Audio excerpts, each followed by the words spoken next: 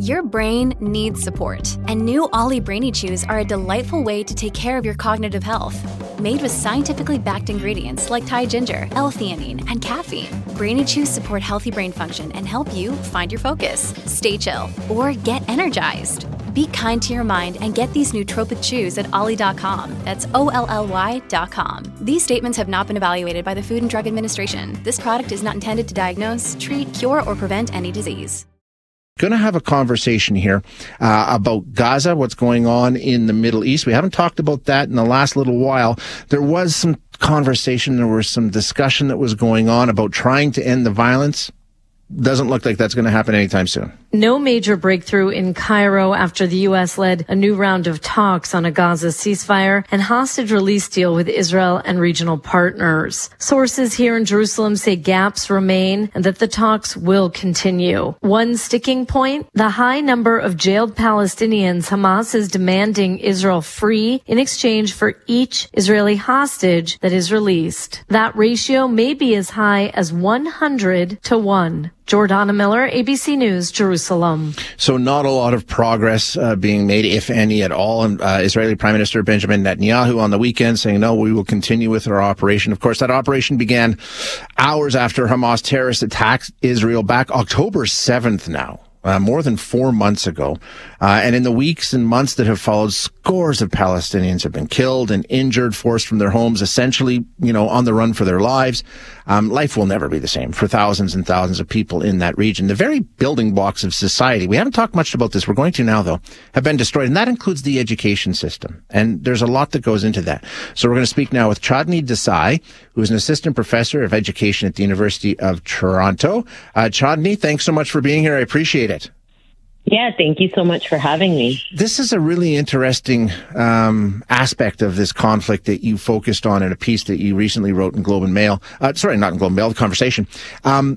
So just let's talk about the situation. When it comes to the educational systems, the institutions, the knowledge, systems that are in place in Gaza, have they been spared in this conflict or have they been targeted? I mean, absolutely. They have been targeted. In fact, the current policy has been on annihilation of the education system.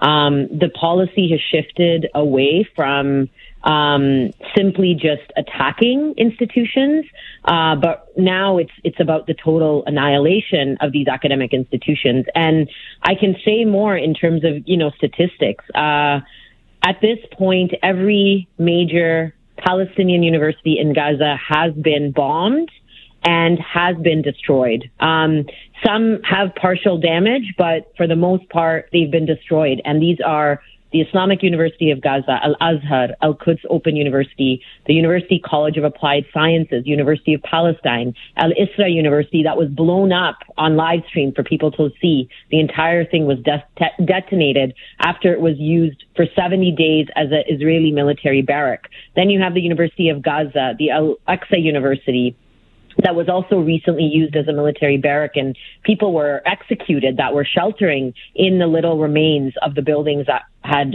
still been standing. And then you have the Palestine Technical College, Palestine College of Nursing, Arab College of Applied Sciences, and the major teaching hospital that was part of the Al-Aqsa University was also bombed and destroyed. So at this point, we have every major university bombed and destroyed. We have 370 schools that have been damaged and destroyed.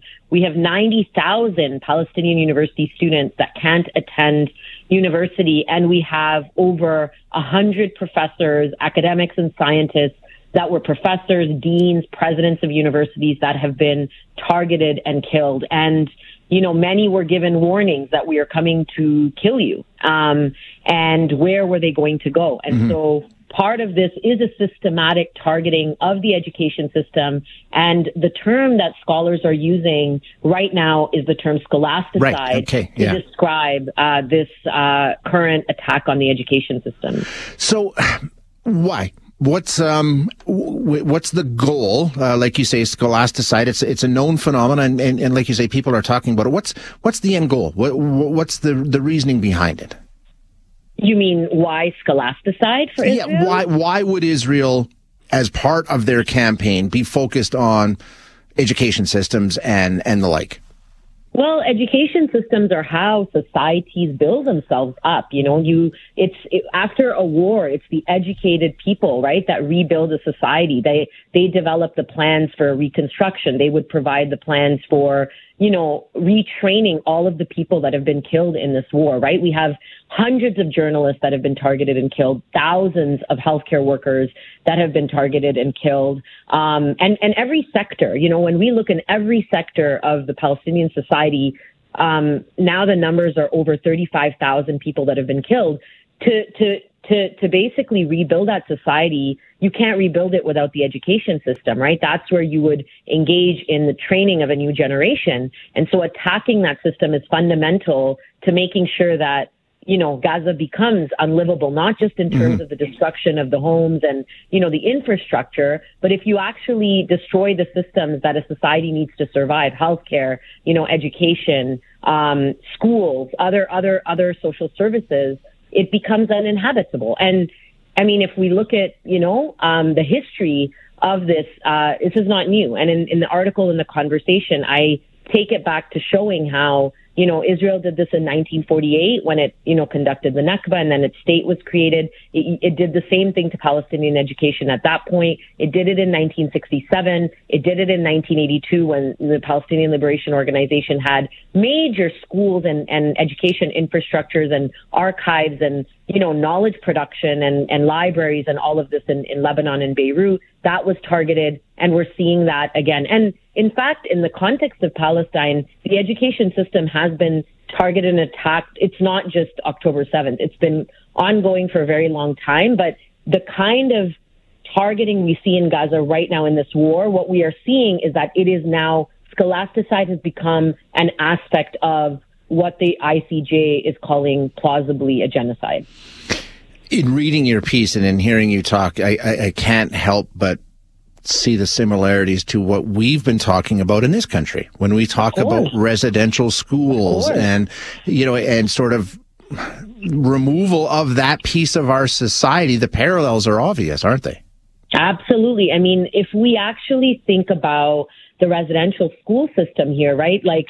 So, for me as a scholar, I think about the concept of settler colonialism, right? Where Indigenous people that have lived in the land, you have settlers that come, and part of the logic is to eliminate those settlers, sometimes by killing, sometimes by assimilating them. In the Canadian context, those that weren't killed, they were assimilated through the residential school system, right? A lot of Indigenous people were taken out of their homes. They were put in these, church-run and state-run residential schools. And basically the Native, or the Indian, as Indigenous people would say, was ripped out. So the cultural aspect of the Native was killed. And in a sense, they had to assimilate with, North American or Canadian, values, but also had to take on Christianity. And so in many ways, right, when we see the legacy of residential schools, the way schooling was used as a way to actually erase one culture and put another culture or impose another culture onto a people,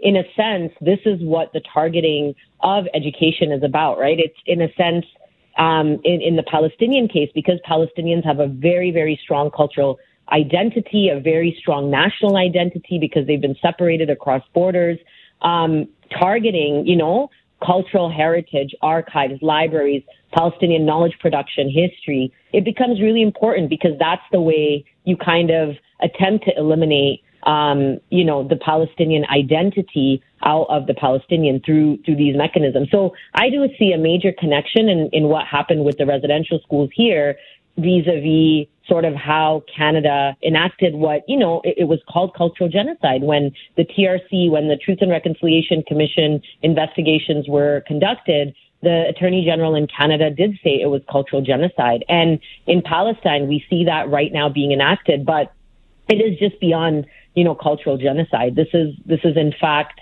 something the ICJ is trying to prevent and is asking Israel to halt its invasion. But at this stage, I mean, if we look at how much destruction has already happened, when we think about the Palestinian education system, it is going to take decades to build that back, but also not just in terms of building it back. It's like, where are the resources? This is billions and billions of dollars of damage that has been done how are we going to rebuild this place back, right? And a lot of the educated class has been targeted and killed. So this is a massive issue, and let's hope, right, that they're not fully annihilated before the world stops this. Yeah, it's a really, really interesting piece of this rather ugly puzzle. Jandy, thanks so much for being here. I really appreciate your time.